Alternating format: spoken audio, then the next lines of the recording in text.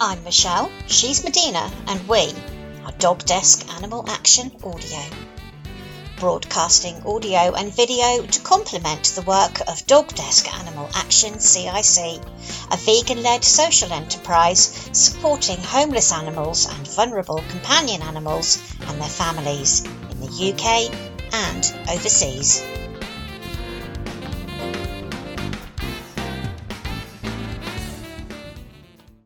My name is Michelle Robertson and I will be your host today for a conversation with Bonnie Harlan from Prevent Pet Suffocation.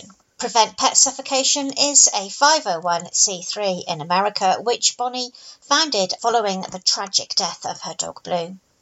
Blue got his head stuck in a chip bag while home alone and passed away because of it.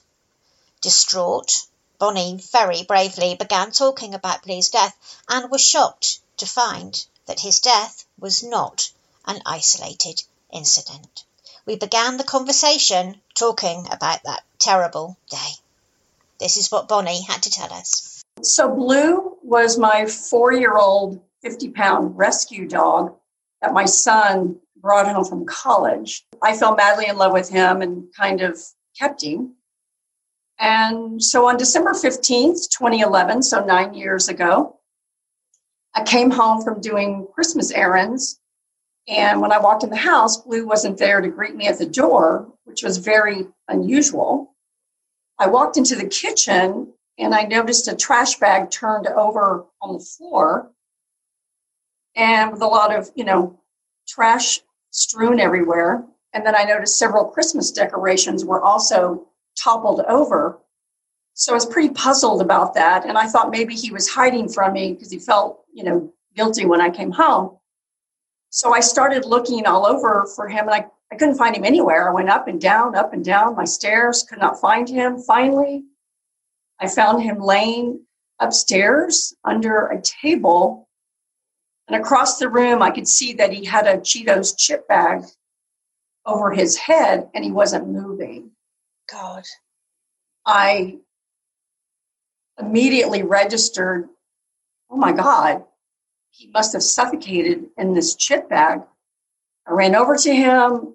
He wasn't breathing. He was still warm. I called my vet immediately. He walked me through CPR. Unfortunately, that did not work. I was hysterical. I just couldn't fathom that this had happened. And my vet actually came over to help me. And so he came upstairs and did the vitals and everything. And he said to me, Bonnie, I could have warned you about 100 things, but chip bags would never have been on the list because he had never heard of it. And actually, neither had I. And that is how the seeds for Prevent Pet Suffocation were planted that day. And it was devastating. It's still devastating when you think about it. It was hard to get that image out of my mind, actually. He had, knocked over some tables and lamps and clearly struggled and lost his bowels, as well. Yeah. Panic-stricken, I would have thought, poor chap. It forms a seal, doesn't it, around the head or the neck.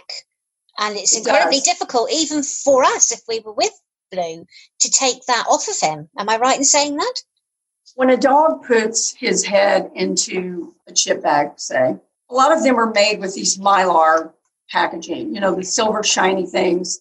And chip bags are, I guess, maybe crisp bags. And what it does is as soon as they put their head in and start to breathe, it creates a vacuum-like seal around the dog's neck. So as he tries to breathe, the bag tightens around his neck, cutting off the oxygen. So when the dog can't remove the bag, he will start to get anxious and panic typically and run around until he eventually collapses and suffocates. And in Blue's case, that's what happened. So he went from downstairs in my kitchen, through my den, up the stairs to the game room, knocked over the lamps and tables, etc. So you also have to imagine that they can't see because they have a bag over their head. And they're panicked. They're not logical. They can't think. They're just in distress. It happens quickly within minutes. So yes, the seal is very, very tight.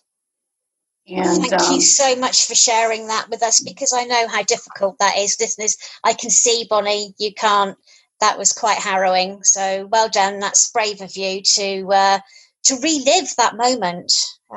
Thank you for that. yes. Now, this is something that we would possibly think is a bit of a fluke. You know, how many pets fall victim to pet suffocation? Is there any data available to us, Bonnie? And if not, how many people come to you seeking help? I would have thought, emotional support, because this is emotionally devastating, isn't it? Yeah. Without a doubt. It is, actually. So I started documenting from the beginning each death that was reported to me from pet suffocation. And I typically hear from 2 to 3 distraught pet owners a week. But for example, at Thanksgiving, we had 5. It just depends. The numbers are kind of fluid because not everybody reports their dog. A lot of people will think it's a fluke accident, or maybe they're embarrassed, or they just don't have the curiosity to Google it and look it up. And if they do, they will find me right away. So if you take the ones that I hear about and you extrapolate them worldwide, you can imagine the numbers are much larger. And so pets are dying from this daily. Yesterday I heard from a guy who had lost his dog exactly 1 year ago that day. And he just now found me. So I featured his story. So we have some of that as well. The common denominator is they're all still devastated over losing their dog, or maybe even their cat, to something that they had never even heard of. Yeah, so many layers of emotion with this, I think, Bonnie and listeners, because, some people may be feeling shame, definitely feeling guilt. We'd all feel guilty about that, wouldn't we? For not knowing. Good pet parents are supposed to know every risk to their babies, aren't they? Just as we do with our children. And also, they may be scared that people will judge them. There's all kinds of things going on there. So, those figures that you were giving us, that's a drop in the ocean, isn't it? I would have thought. Yes, absolutely. And I hear from people whose story I don't post because they don't want it public. They don't want their child to see something on Facebook because maybe the child was the one that left out the container or the bag or something like that. We've had in-laws come to visit for the holidays, and they brought things in their suitcase, and a dog got in their guest room, and things like that happen. So yes, there are all kinds of emotions that go along with these pet suffocation deaths. The most common emotions are these pet owners are devastated, they're distraught, they feel guilty, and they're inconsolable. And so they're constantly telling me the same thing over and over. If only I had known about this, or I had never heard of pet suffocation before until now. And that's really one of the main missions of Prevent Pet Suffocation, is spreading that awareness so people do know and can prevent it. When we're talking about suffocation, we're not just talking about the chip bags, are we, Bonnie? You're talking about chip bags, snack bags, pet food bags, cereal bags, popcorn bags. Those are the biggest culprits. And then you've got containers. Yeah. You've got Pringles cans and peanut butter jars and Cheez-It cans and Pringles and things like that, plastic cups. But primarily it is these type of food bags, even a Ziploc bag, cheese bags. We have had a couple of dogs actually suffocate with the, plastic cone on from the vet. Oh, really? Even though they have that collar on them, that plastic cone, they've still managed to get into a food bag and suffocate. So that's been horrific as well. So we try to let people know about that too. We were talking just a few minutes ago about that seal around the dog's neck and how difficult it is to remove that chip bag from the dog once that seal is in place. Now, so many times, if I had £1 for every time I've seen somebody on social media with a dog eating out of a chip pack, and they say, it's okay, I'm right beside my dog, this isn't a hazard, and kind of really worries me, Bonnie, because I sort of think it is. Now, am I right to be worried about that situation, or am I being sort of hyper vigilant and over worried about it? No, you're absolutely right to worry about it, because it's very common to go on YouTube and social media and see people have found their dog in a corner behind a TV, standing there with a chip bag over its head, frozen. Obviously, they're still getting some air, and they film it and they post it and they laugh and they think it's cute. And many, many, many people engage with them and say, "Oh my God, that is the funniest thing. Thank you so much." I am horrified when I see it, because pet suffocation happens within minutes, whether you are home or not. And so they do respond with, "I'm right here. My dog was never in danger." Well, true. You were right there. But your dog is in danger, because they will do it again, and probably not when you are there to help him. So it's the next time that I worry about. And I do make comments, just a gentle reminder to people. I don't get into big tug of wars about it, but I do tell them that pet suffocation happens, quickly and suddenly and daily. And it doesn't matter if you are home or not home. I've heard so many stories. People get out of the shower, their dog is gone.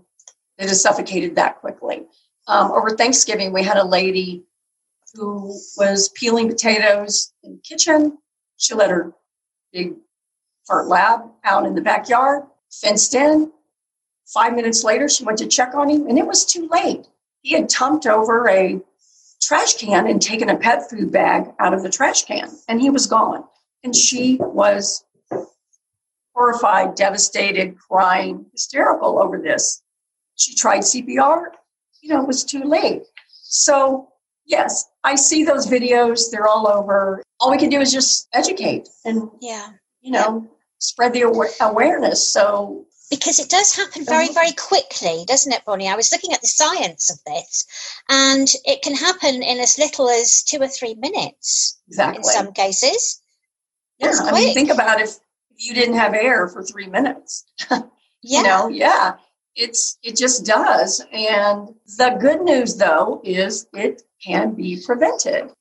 Okay. Now, I want to talk about what happens to the dogs when they realise they're in trouble and start to panic, and how that panic impacts on our actions to free them from the suffocation situation. When they panic, they become very, very fierce dogs, don't they? Even the best behaved dogs, making it even more difficult for us to help them in that situation, don't they, Bonnie?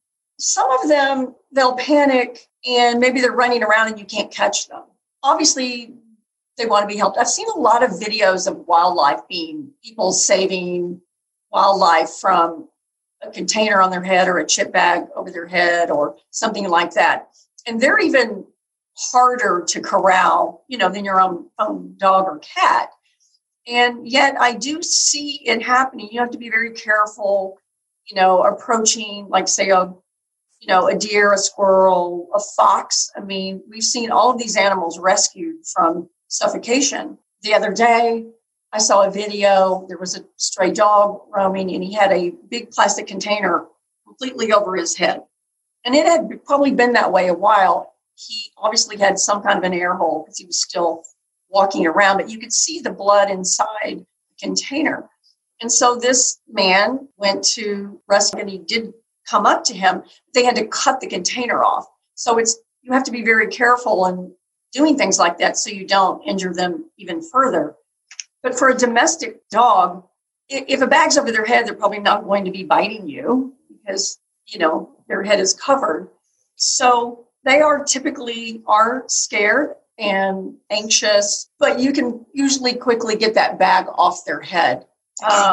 Some of the videos I've seen, people have come home and their dog, like I said earlier, is just standing still as a rock in the corner because they're just paralyzed with it. So the point is you want to get that bag off quickly. A lot of people, that's when they start filming, like, and laughing and so forth. Don't take the time to do that. Just please release your pet.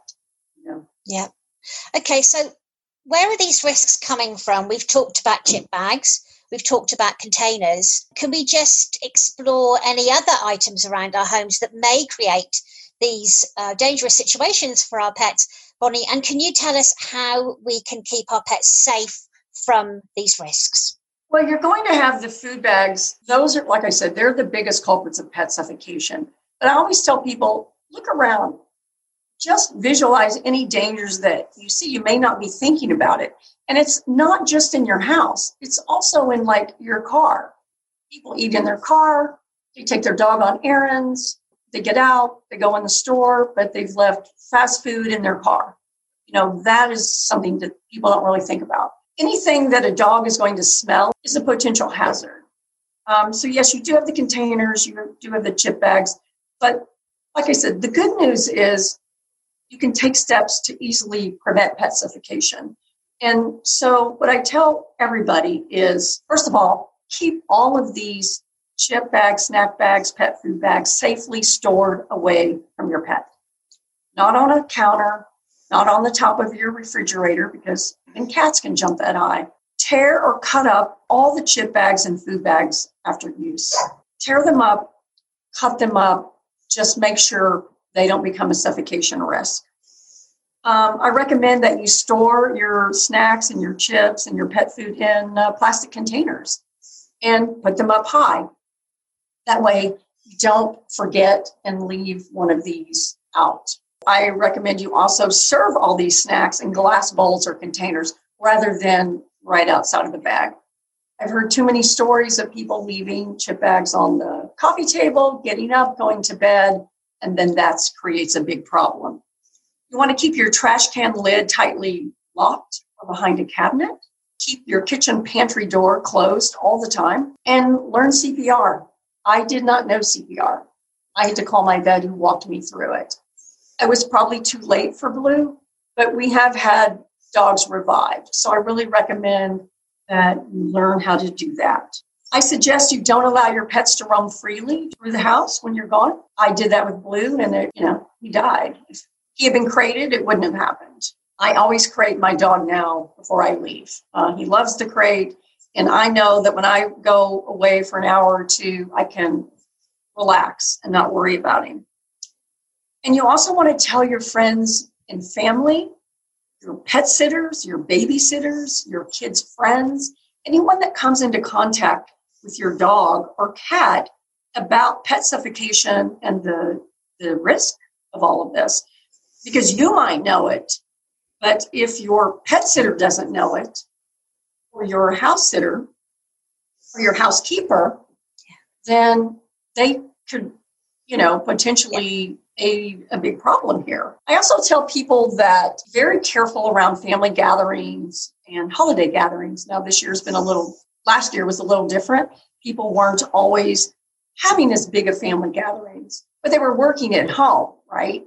So again, you're eating at your desk or you're eating at your table, you're eating on your couch and possibly leaving these bags available for your pets.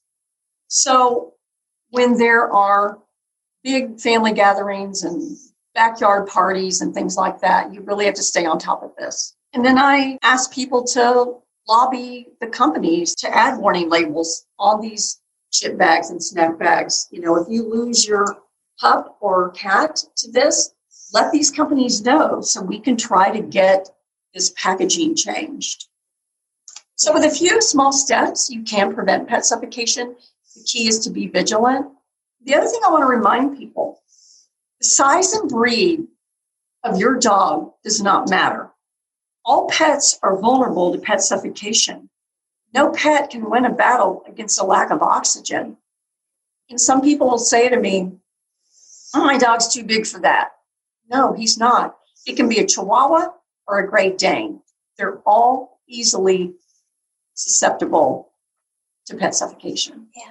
Some listeners may be thinking that perhaps if they're just very tidy and they make sure that they put all their chip packets into the bin, that this isn't going to be a problem, that in itself will be enough to protect their dog from this dreadful, dreadful risk. Now, that isn't going to work, is it? Because our dogs have got amazing noses, and I must say that I heard a terrible, terrible story of a lady who came home and found her dog dead in the bin.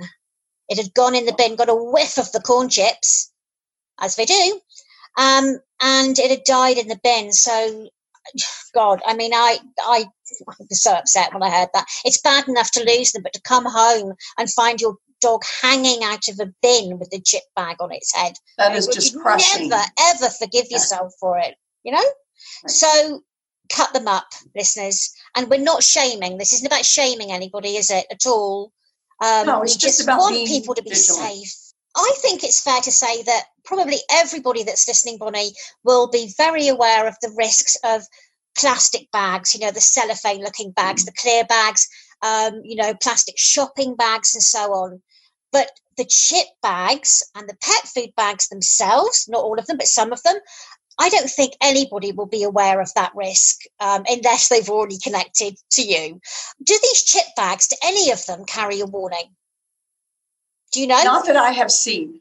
I have not seen any that carry a warning. I have started a petition to Frito-Lay. It's a few years ago. It's still out there. I think we have 38,000 signatures so far. I am asking them to add warning labels to their chip bags to prevent pet suffocation. They're the largest distributor of the chips and snacks, and I think they have a responsibility to their consumers to protect their pets from a potential dangerous issue here. People will say to me, oh, dogs can't read. Right. But their owners can. Yeah. And they will also say, oh, it's just common sense. No, it's not. Because for something to be common sense, it has to be in the psyche of the vast majority of the general public. And this just isn't. And that's what we're trying to do. We've made a lot of progress. We still have a lot of work to do. So yes, that signature, if you want to sign, the petition is on change.org. It's also at the bottom of our homepage on our website. We need to talk about your charity, Bonnie, don't we? Because we haven't done that. Your charity was set up after you lost Blue, obviously. Where can listeners find it? And can you talk us through a little bit of the education on the website? Would you mind doing that for us? Right. So, I started Prevent Pet Suffocation in January 2012, right after Blue died. And then it became a nonprofit in 2017. So that enables me to raise money to do more of what I want to do to spread the, education worldwide. So I can raise money and use donations for, infographics and videos and podcast and social media and all types of things. We have a wonderful PSA that I put out last year. It's 1 minute, but it tells you almost everything you need to know in 1 minute. So the nonprofit is really grown. We have the website, preventpetsuffocation.com. We are on Facebook, Instagram, Twitter, LinkedIn, and YouTube. So all of those social media aspects are available for people to learn about pet suffocation. I really do recommend that you follow us. That would be great because we have educational tips. We have things you can do to prevent. We have stories of all these people who have lost their pets so you can, learn from them as well. But we are a registered 501c3 charity. And our mission is to educate the public on the suffocation risk our pets face from chip bags, snack bags, and other food packaging. And so, I would love people to learn more about it and share it on your social media. Like us on Facebook, follow us on Twitter and Instagram, etc.